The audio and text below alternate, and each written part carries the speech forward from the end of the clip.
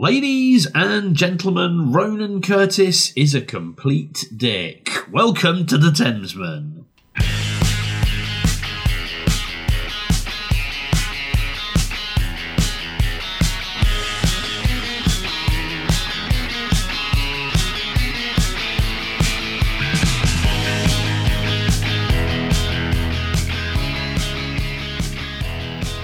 Folks, welcome back to a very long-awaited episode of the Thamesman. I believe it's episode 51-ish. Let's call it episode 51-ish. Andy Roberts with me as always. Hello. Hello. Right? How? Yeah. You know, living the lockdown.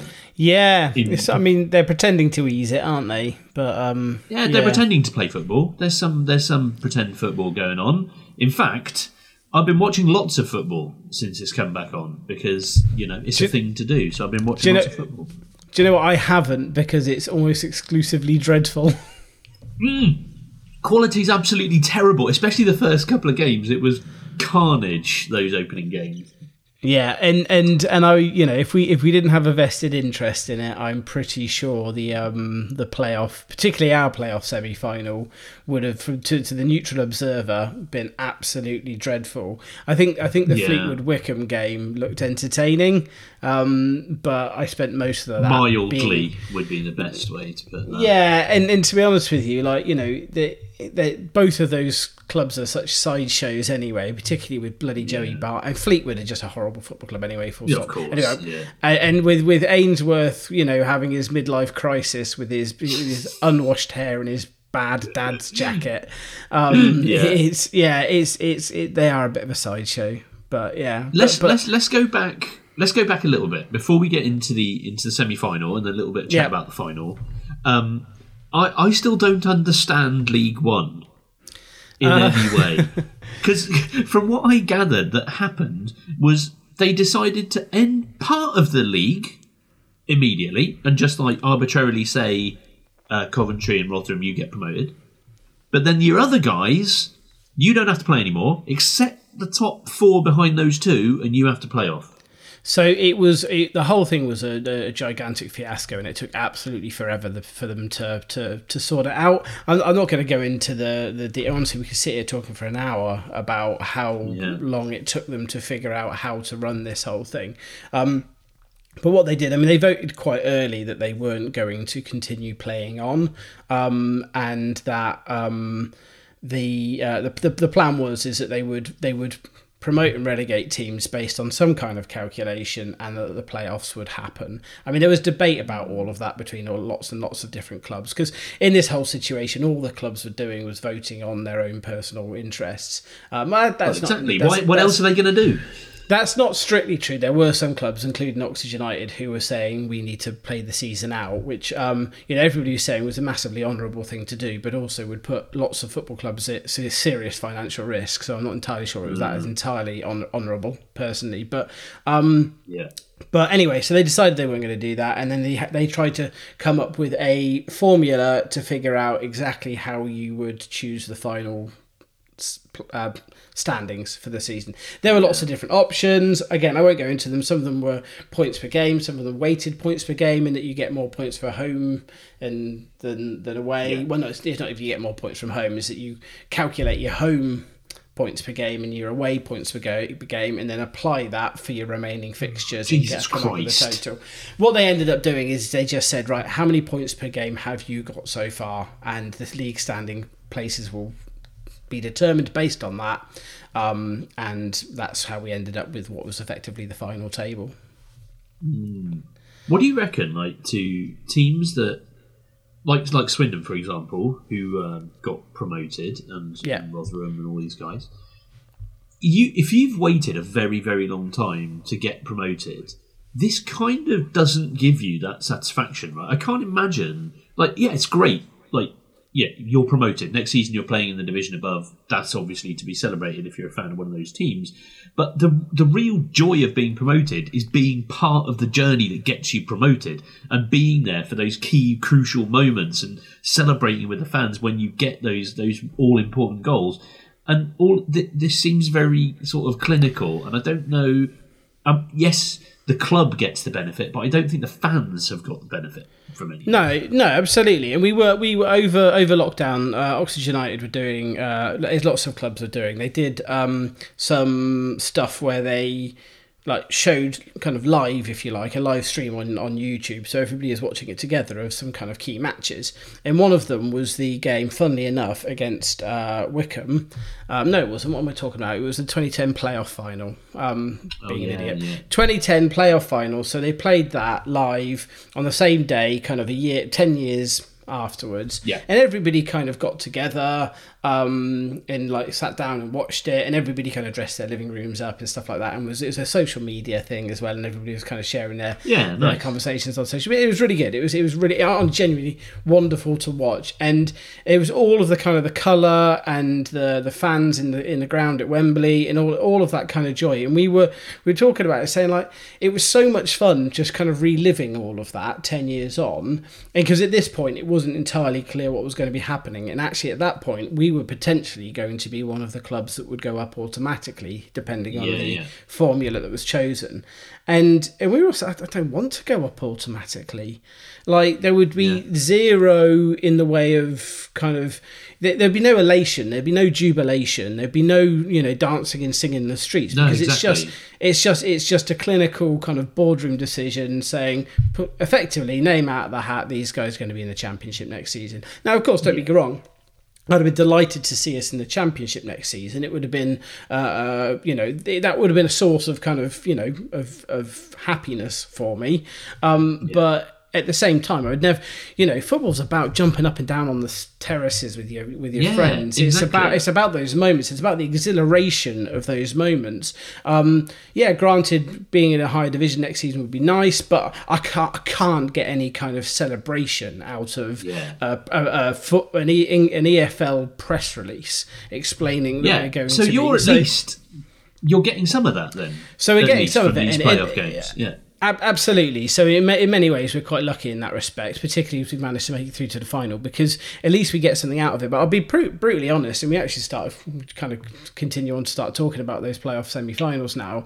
I wasn't in the build-up for it. I felt nothing, absolutely zero. I couldn't get excited about it because the world has completely changed. And football, none of this feels like football. It didn't feel, even though this season, has been absolutely fantastic, and it has been a really, really, really good season. And we absolutely, given that some of the results that we've had this season and some of the performances we've put in this season, we have absolutely earned the right to put ourselves in amongst the kind of the mix for the playoffs and to get promoted. It still doesn't feel like a part of that season. Season feels so long ago that I don't feel connected to it in the same way. This whole pandemic has kind of thrown all of that out of the way, so it's this kind of weird half-assed approximation of a continuation of the season, which is really sad. Don't get me wrong, I mean, it's not something I feel happy about. It's desperately sad, particularly given how joyous it was when we were beating West Ham 4-0 and we were away at Lincoln and beating them 6-0, and we were equalising in the whatever it was 93rd minute against Newcastle in the Cup, and all of that stuff was absolutely wonderful. Coming back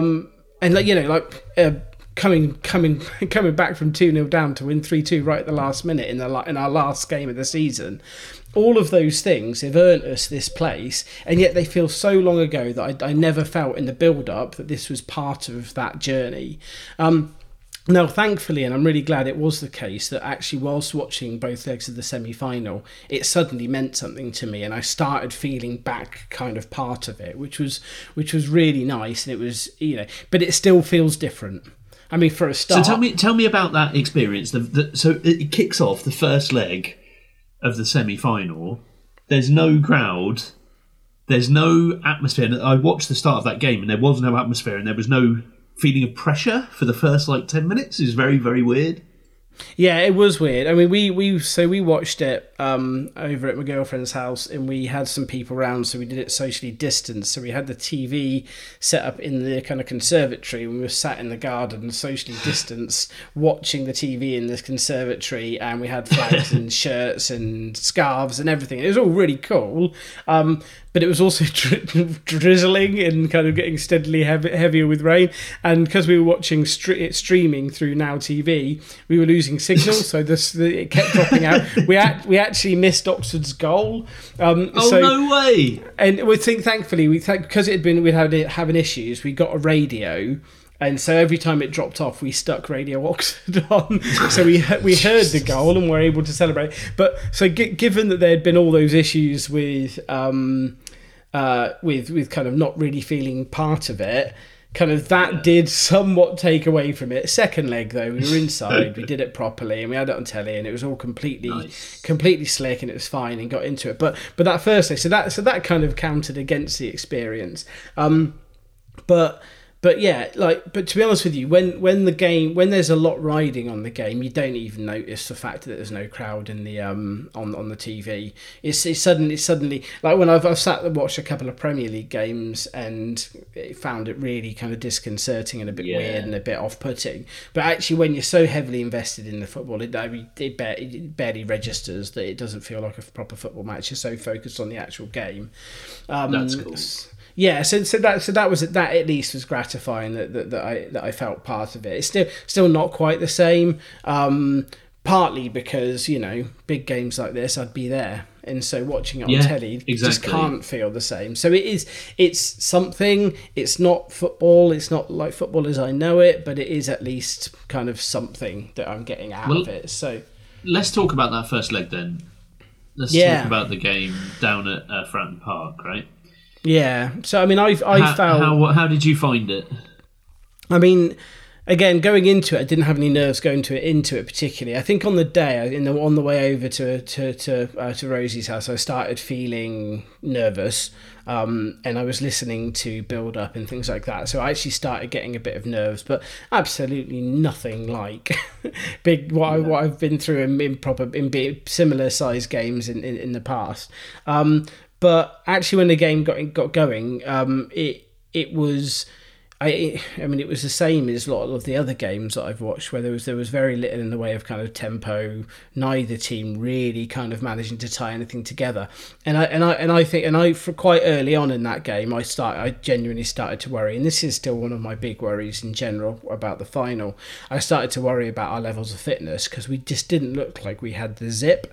So one of the things that we have played with this season in particular, with a couple of exceptions, which I'll come on to when we talk about the final, we've played with such fluidity, such speed, such tempo. We knock the ball around. Everybody looks lively. Everybody knows their roles, and there's kind of a liveliness about our squad. I think clubs like us and teams who play like us in that situation, in this situation, are probably disadvantaged more with the massive break than clubs who grind things out. Because I think that kind of vibrancy and that life and that spark is such a part of our game. It's kind of a momentum kind of thing that the 3-month gap and the lack of fitness and match sharpness that comes with it will affect us more than a club who just sits behind the ball and grinds out. Yeah, and so I think it's a signature of Cole Robinson that he's got a kind of streaky nature about performances, right? Like they're either on or they're off. It seems. One of the good things though, and this is one thing that gives me a little bit of kind of confidence going into the final, and this kind of definitely came out of the second leg, is that he does at least have the ability. He does at least have plan Bs, and he does. And this is something I tweeted after the second leg. Actually, it's one of the things that I've always been really impressed with his teams. Even when I was, shouting from the rooftops about how much I hated him, that his sides find a way of winning football matches, particularly when you're in a zone and we're on a run. Because we had runs this season where we were winning every game 3-0, 2-0, 4-0, and then we would come up against a difficult side or a different proposition, but we'd somehow find a way of winning that game, even though our natural game didn't suit that game. We'd find a way of winning. And so despite we have that kind of fluidity and all of that, which I was talking about before, and this is definitely the case in the Portsmouth game, despite having that hampering us, I genuinely think it hampered us, we still somehow managed to find our way through that game. I think Portsmouth was sharper.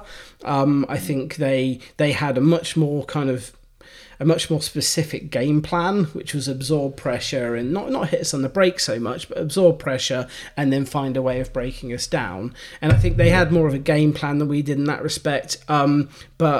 But nevertheless, we went through it, and it necessarily, because of the situation, because of our lack of match sharpness, we had that kind of attrition to wear them down. And I think, and that's one of the things that fills me with confidence. And I think in that first leg, we were not in it for the first half an hour or so at all. And it was Portsmouth's game. And I was genuinely worried. I was worried about our fitness and about my match sharpness. A lot of our key players, like James Henry and Matty Taylor, were not really kind of making, I'm going to borrow a Chris Wilder phrase, making contact with the game. They didn't really seem to kind of be part of it. But over time during that game, they managed to kind of find a foothold of some description. And I thought that getting the goal when they did was absolutely vital, because after Curtis, the idiot Curtis, got the opener, it didn't feel great at that point, did it? But then when Marcus Brown got that goal, kind of out of nowhere, but that's how he plays, isn't it? He's just dynamic, bursts forward and hits one. But if that goal hadn't gone in before half-time, I think it would have been a struggle. Yeah, I do, and I think this is something I said prior to the game. Somebody was saying, "What do they fancy the chances of Oxford doing it?" And I said, "Well, I think their manager," and I've spoken to some Portsmouth fans since the games about Kenny Jackett, but in my experience of watching Portsmouth teams under Kenny Jackett, they seem to be quite smart, quite streetwise. He seems to go in with a well thought out tactical plan. Now I understand actually from Pompey fans is he's a bit one dimensional and he just sticks to the same plan regardless, and he's not very adaptable and flexible. Nevertheless, I went into those games thinking, well, they're a more well drilled side in that respect. They seem to have a game plan whenever I've seen them play against us. But what we have that I think we have better than them is quality, like genuine kind of people who can turn games quality. You talk of Cameron Brannigan, James Henry, Matty Taylor, obviously Marcus Brown. We've got players who can genuinely turn games on single moments. I think that was the difference between us in Pompey. And I think hopefully that will be the difference between us in Wycombe as well. But yeah, so you're right, getting that goal from Marcus Brown was crucial, but that is what our side has. It has the ability to create things almost out of nothing sometimes. And that's how we get through those games that I was talking about earlier, about the kind of the attritional side of things, because you just need a single moment. And we've got enough quality in individual players that you can just get that moment if you need it. So it's quite reassuring. You mentioned earlier that you were listening on BBC Radio Oxford comms. Did you listen to the Sky comms at any point? Yes. Yeah, no. So we took... They embarrassed themselves yet again by not doing their fucking research or having commentators that know what league and what players they're watching. It's very annoying, to be honest. It is a bit annoying. So it's the same commentary team for both games, and they banged on about Pompey throughout the whole thing. There was one of my favourite moments. This is something that other people pointed out on Twitter, but they kept banging on about Portsmouth's greater experience, and that maybe that would come through. And then somebody pointed out the average age of this Pompey squad was 24, the average age of the Oxford squad was 26. But do you know what? And I think it was Rosie saying this. What they meant by experience is that the club of Portsmouth has been in the Premier League once. Has been in the Premier League in recent memory. So they're talking about that club's experience. That means nothing on the football pitch. Yes. Absolutely, and it was a bloody long time ago as well. It was a long time ago, and they've been through a whole world of crap since then. But the idea that just because they've heard of Portsmouth, they are somehow more experienced is fucking ridiculous. Yeah, I mean, it's very frustrating. But yeah, particularly in the second leg, because we were inside and we could hear them a bit better. They were really driving me up the wall. They really were. Yeah, but there we it's go. hard work. It is hard work, and that's the thing that's a little bit sad, because obviously there are the people out there that do have the knowledge and do have a little bit of nous when it comes to league football. Get them in. It's a big game. There's not much else going on. Get the right comms team on that game, because for a lot of people, it's a massive, massive thing.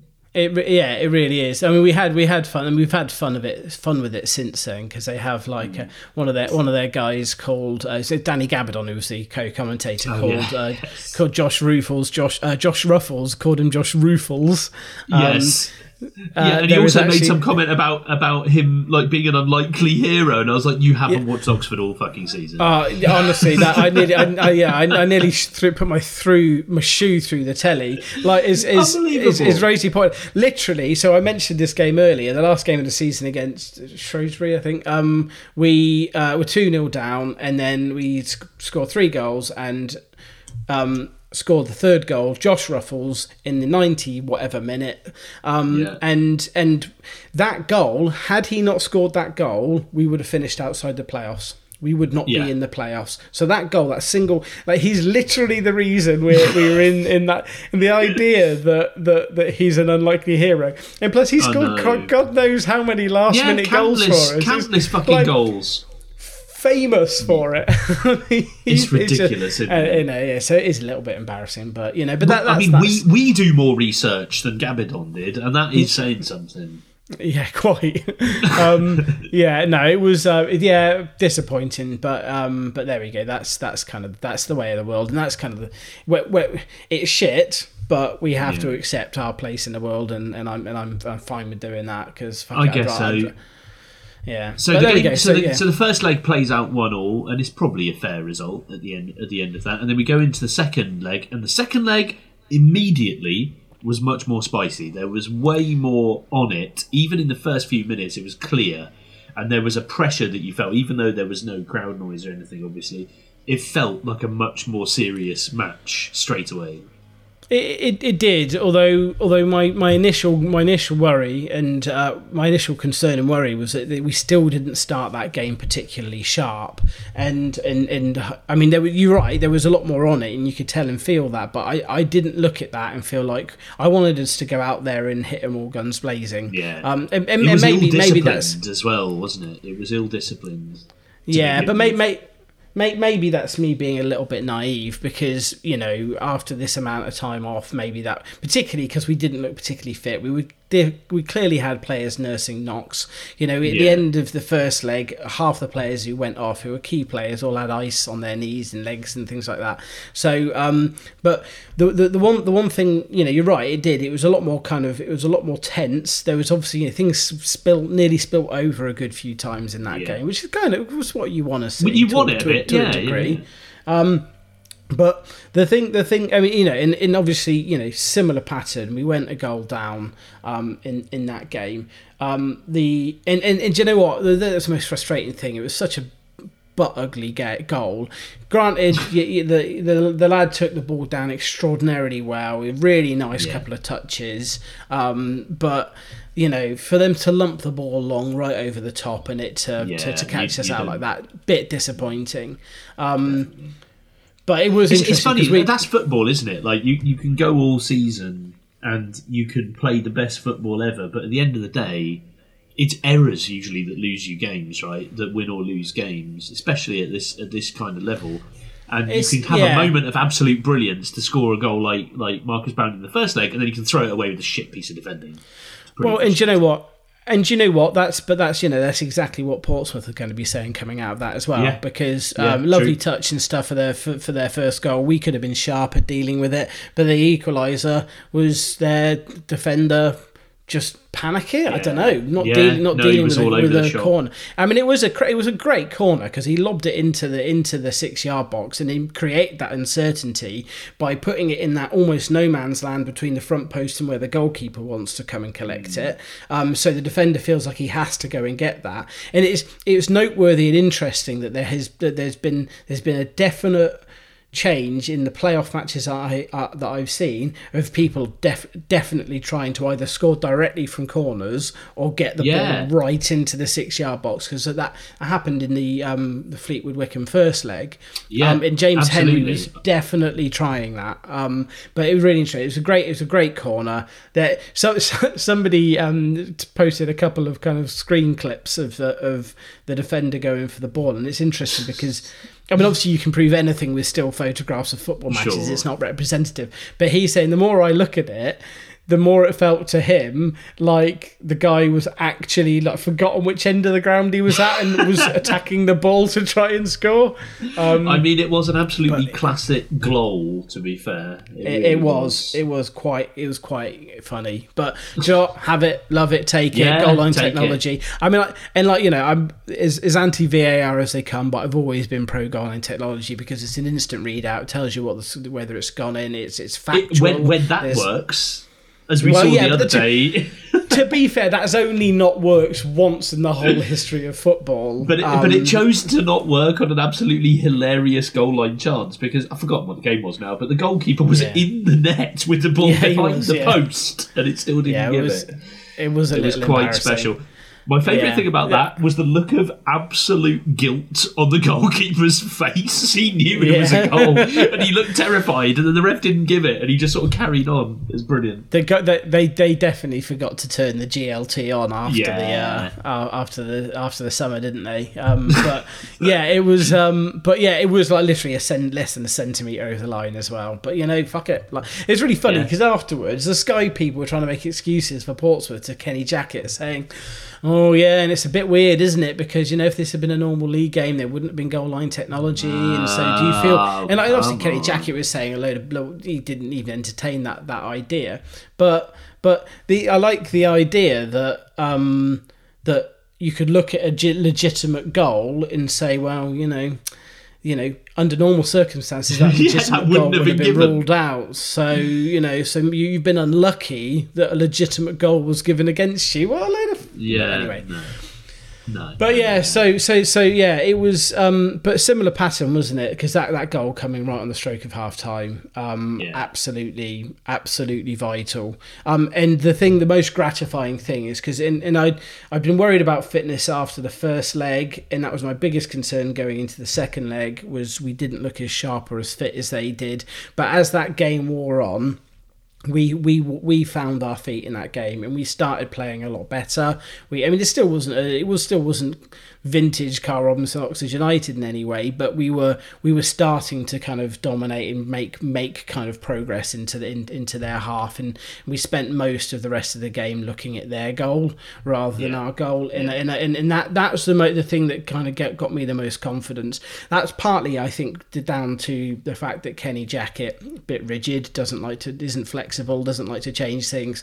Carl Robinson made changes, some surprising changes that bringing Jamie Hansen on, for example, that actually seemed to work out pretty well. So a bit more confident about the final, I think, because we seem to have the ability to kind of build on things. But the final's going to be a completely different kettle of fish because it's a completely different football team we're playing. Yeah, I think so. Penalty shootout, right? So it's not been bad for you recently, then. So you had an England penalty shootout win last season, and now an Oxford penalty shootout win this season. Yeah, well, we also won earlier on in the season. I think it was against Coventry in one of the cups. I think the League Cup. In this round before, I was at Millwall. My memory is absolutely it's terrible. Anyway, in one of the cups, we had a penalty shootout win in one of the cups earlier in the season. And actually, in recent history, in the last kind of 5 years, Oxford have actually done pretty well out of penalties. We've had some bad days with penalties going back to kind of 2007, I think. Exeter City in the playoffs, so the conference playoff semi-final, second leg at the Kassam Stadium, lost that. That was horrible. So we've had some bad moments, but actually in relatively recent history, I think we've tended to do pretty well. That penalty shootout, Eastwood had a mixed bag as well. Like during both legs, he'd had a real mixed bag, Eastwood. So for him to come good with the one, I think there was only one save, right? There was only one save in the whole shootout. Yeah. So it's 10 penalties taken, one miss. Yeah. But yeah, no, I think Eastwood looked a little bit rusty. I didn't think he was particularly to blame for the second goal. I think his the goal in the second leg. I think the defenders left him a little bit exposed by not winning that ball. But he made a couple of good saves actually in the second leg as well. But to be honest with you, it was interesting because he was going the same way for every single one of those penalties. Yeah. Their keeper seemed to be getting closer to their penalties than Eastwood was getting to our penalties, and Eastwood was getting to theirs. But they kept going to what was to them right, and Eastwood was jumping to his right, so he was going the opposite direction until the one that actually counted. And but it was a pretty shit penalty, to be fair. Comfortable one for the keeper. If he's going that way, he's saving it all day long. But for me, I'm just so pleased at the sheer quality of our penalties. They were absolutely incredible. Very, very credit to Ben Woodburn, because I think starting Ben, I thought it at the time, and with hindsight, I think I was right. Starting Ben Woodburn in the first leg wasn't maybe the right nod. I think, Carl Robinson has been watching them all in training for the past however long. He will know better than anybody else who's the sharpest players. For me, and so it might be that Ben Woodburn was looking much sharper and better than absolutely everybody else on there. But I think the first leg, when he started, he struggled. But coming on in the second leg right at the end, to come on to take a penalty, not having been involved in the game, a lad his age, and it maybe because he probably sees himself as a Premier League footballer and an international footballer, it may not even have occurred to him how serious the moment that he was facing was. I mean, he looked cool as a cucumber, to be honest. Yeah, that arrogance of youth or whatever. I mean, I don't mind, and I don't mind that. Apparently, though, I can't remember who it was that. I think it might have been Brannigan that said this afterwards. Apparently, it wasn't. Apparently, it didn't go where it was meant to go. Woodburn's penalty. Well, when they go in, that is literally that's all that matters. Yeah. Yeah, but all credit to him, because that's big situation for a young kid to get into, and he went up and he stuck the ball in the back of the net, which is all you can ask for. But so looking forward to Wickham then. And Gareth Ainsworth and his lovely dad jacket. Gareth Ainsworth annoys me a little bit because he's always linked with Reading. I think just because he's at Wycombe Wanderers, right? And we have an affiliation with that club for various reasons. And I just don't see it at all. I don't get why people seem to be so into touting Gareth Ainsworth as this young and exciting manager, because he's really not done very much. No, and I mean they had a really good start, a really strong start to the season. Wycombe. I mean, I think he's given the amount of kind of resources at their disposal at Wycombe. I think generally he's done okay. And this season, to be fair to them, they had an absolute blast at the start, but their entire game this season has been built upon horrible grindy football where they're niggly fouls and kind of getting in the players' ways and trying to dupe the referee into kind of just giving decisions in your favour. Real kind of like basically general shithousery, and it was pretty unpleasant to watch. Now, I'm not a football purist, and I'm by all means. Anything that play to your strengths and get your victories is fine, but I mean, if I was a Wycombe fan, I wouldn't want to watch that every week. It's pretty grim. But the most interesting thing was that when we played, so they were on an absolute roll, and they had been unbeaten in like 127 weeks or something, and they came to the Kassam Stadium, and Carl Robinson made a big ploy of like, we're going to play them at their own game, and he's pretty upfront about it, and we did, and I think we've done a pod about this since then.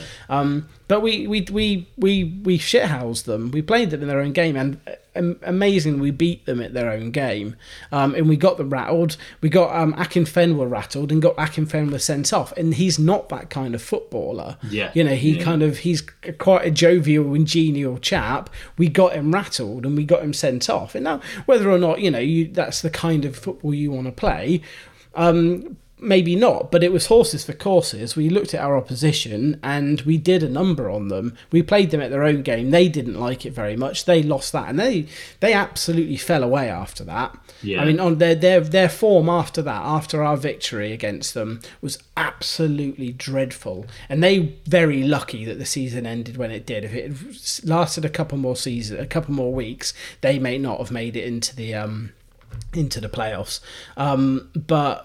But you can only go by what the situation is. But having said that, there'd be this kind of like grindy, gritty, unpleasant kind of shithousing football team. Their games against Fleetwood, which I only half watched, they were kind of on in the background. But they of all of the games I've seen since lockdown ended, which isn't a massive amount, it was the most kind of open and entertaining game of football that I've watched between two clubs who don't really play entertaining and engaging football. No, I mean Wycombe just they just want to concede possession. Basically, they want to let the other team have the ball and then, like you say, take their chances. And I think they've got Akinfenwa, and then they've got the other lad who's banged in a few goals for them as well. What's his name? Oh, Jacobson. Yeah, and I think they do tend to hit the target a lot. They take their chances. They score goals when they need to score goals, and they're efficient in the point that they score as many goals as they need to score. And because their defence is so absolutely rock solid, they don't actually need to score very many goals. And somebody put a stat up, and I can't even remember what it was, but it was about the number.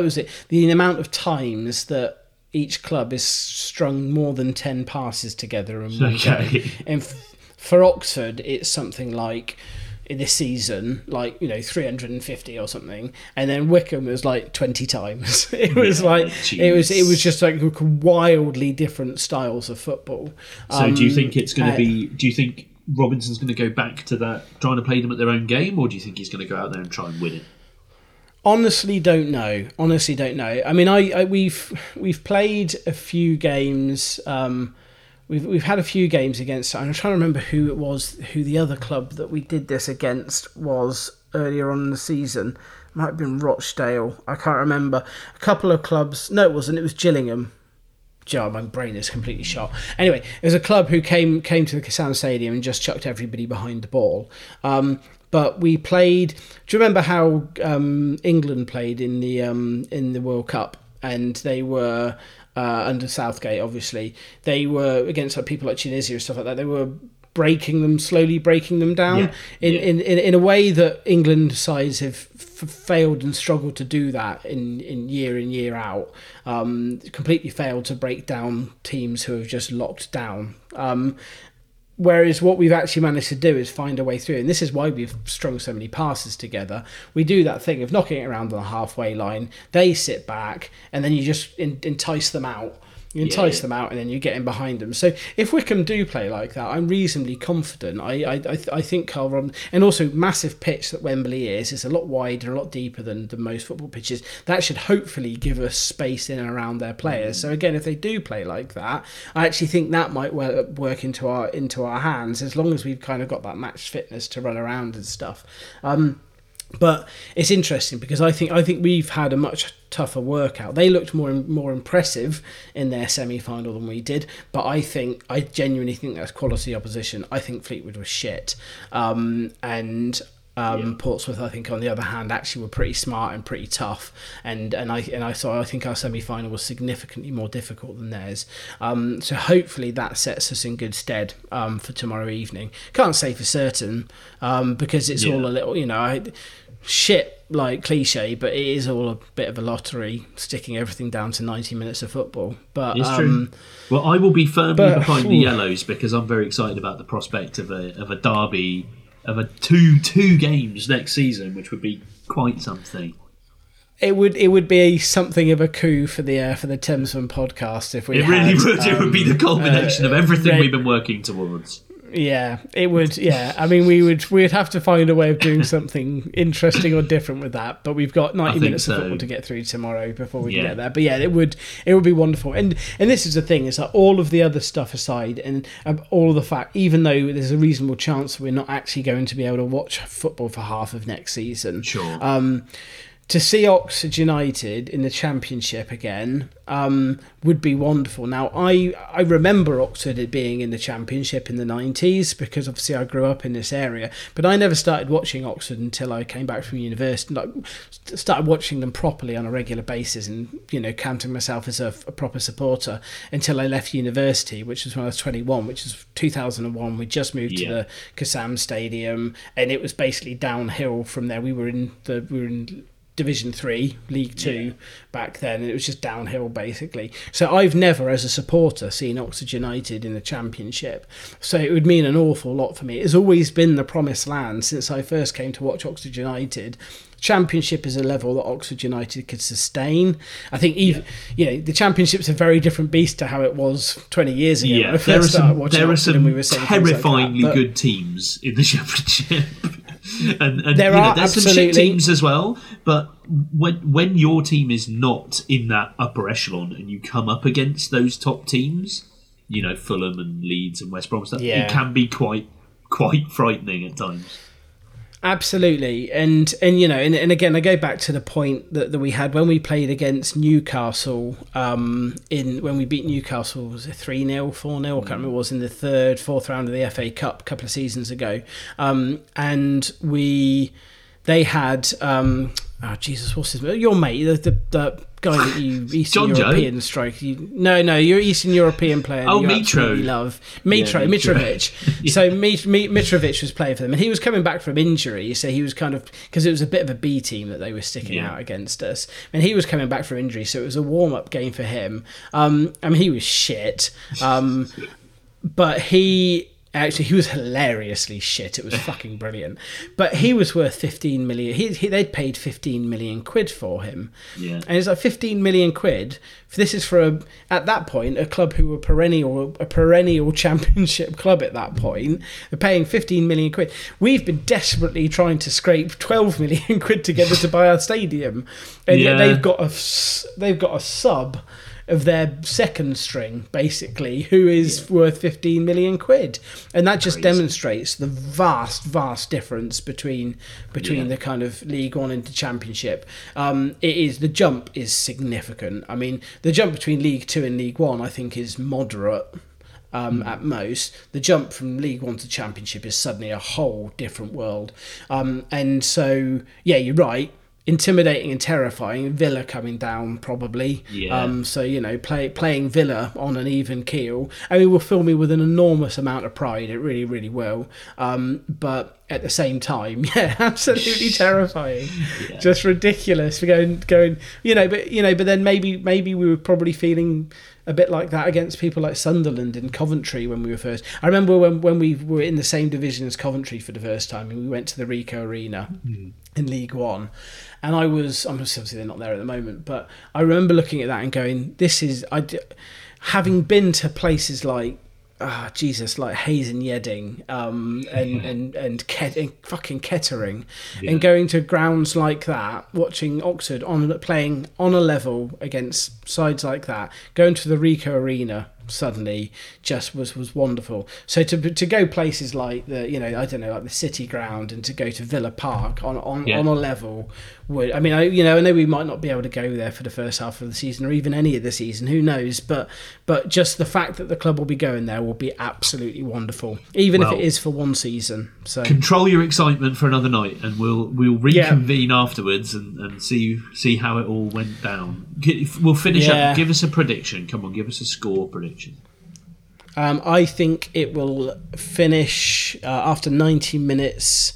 I think it will finish 1-1, and I think we will win in extra time. A single goal, solitary goal in extra time. So 2-1 will be the final score. AET. Well, let's hope. Right. Well, best of luck to you and the boys. Yeah. And thanks. We'll see how it all goes. Oh, Jesus, I'm really nervous now. There you go. You're ready to go. Shit. Cool. Nice one. So let me just fire up the outro. Catch us on Thamesman Blue and Thamesman Yellow on the Twitters and everywhere else. And we'll be back. And after this, the season's over for Reading anyway, so don't worry about them. But the season will be over for Oxford tomorrow night, and they could be a championship team. Bloody hell, Andy. Bloody hell.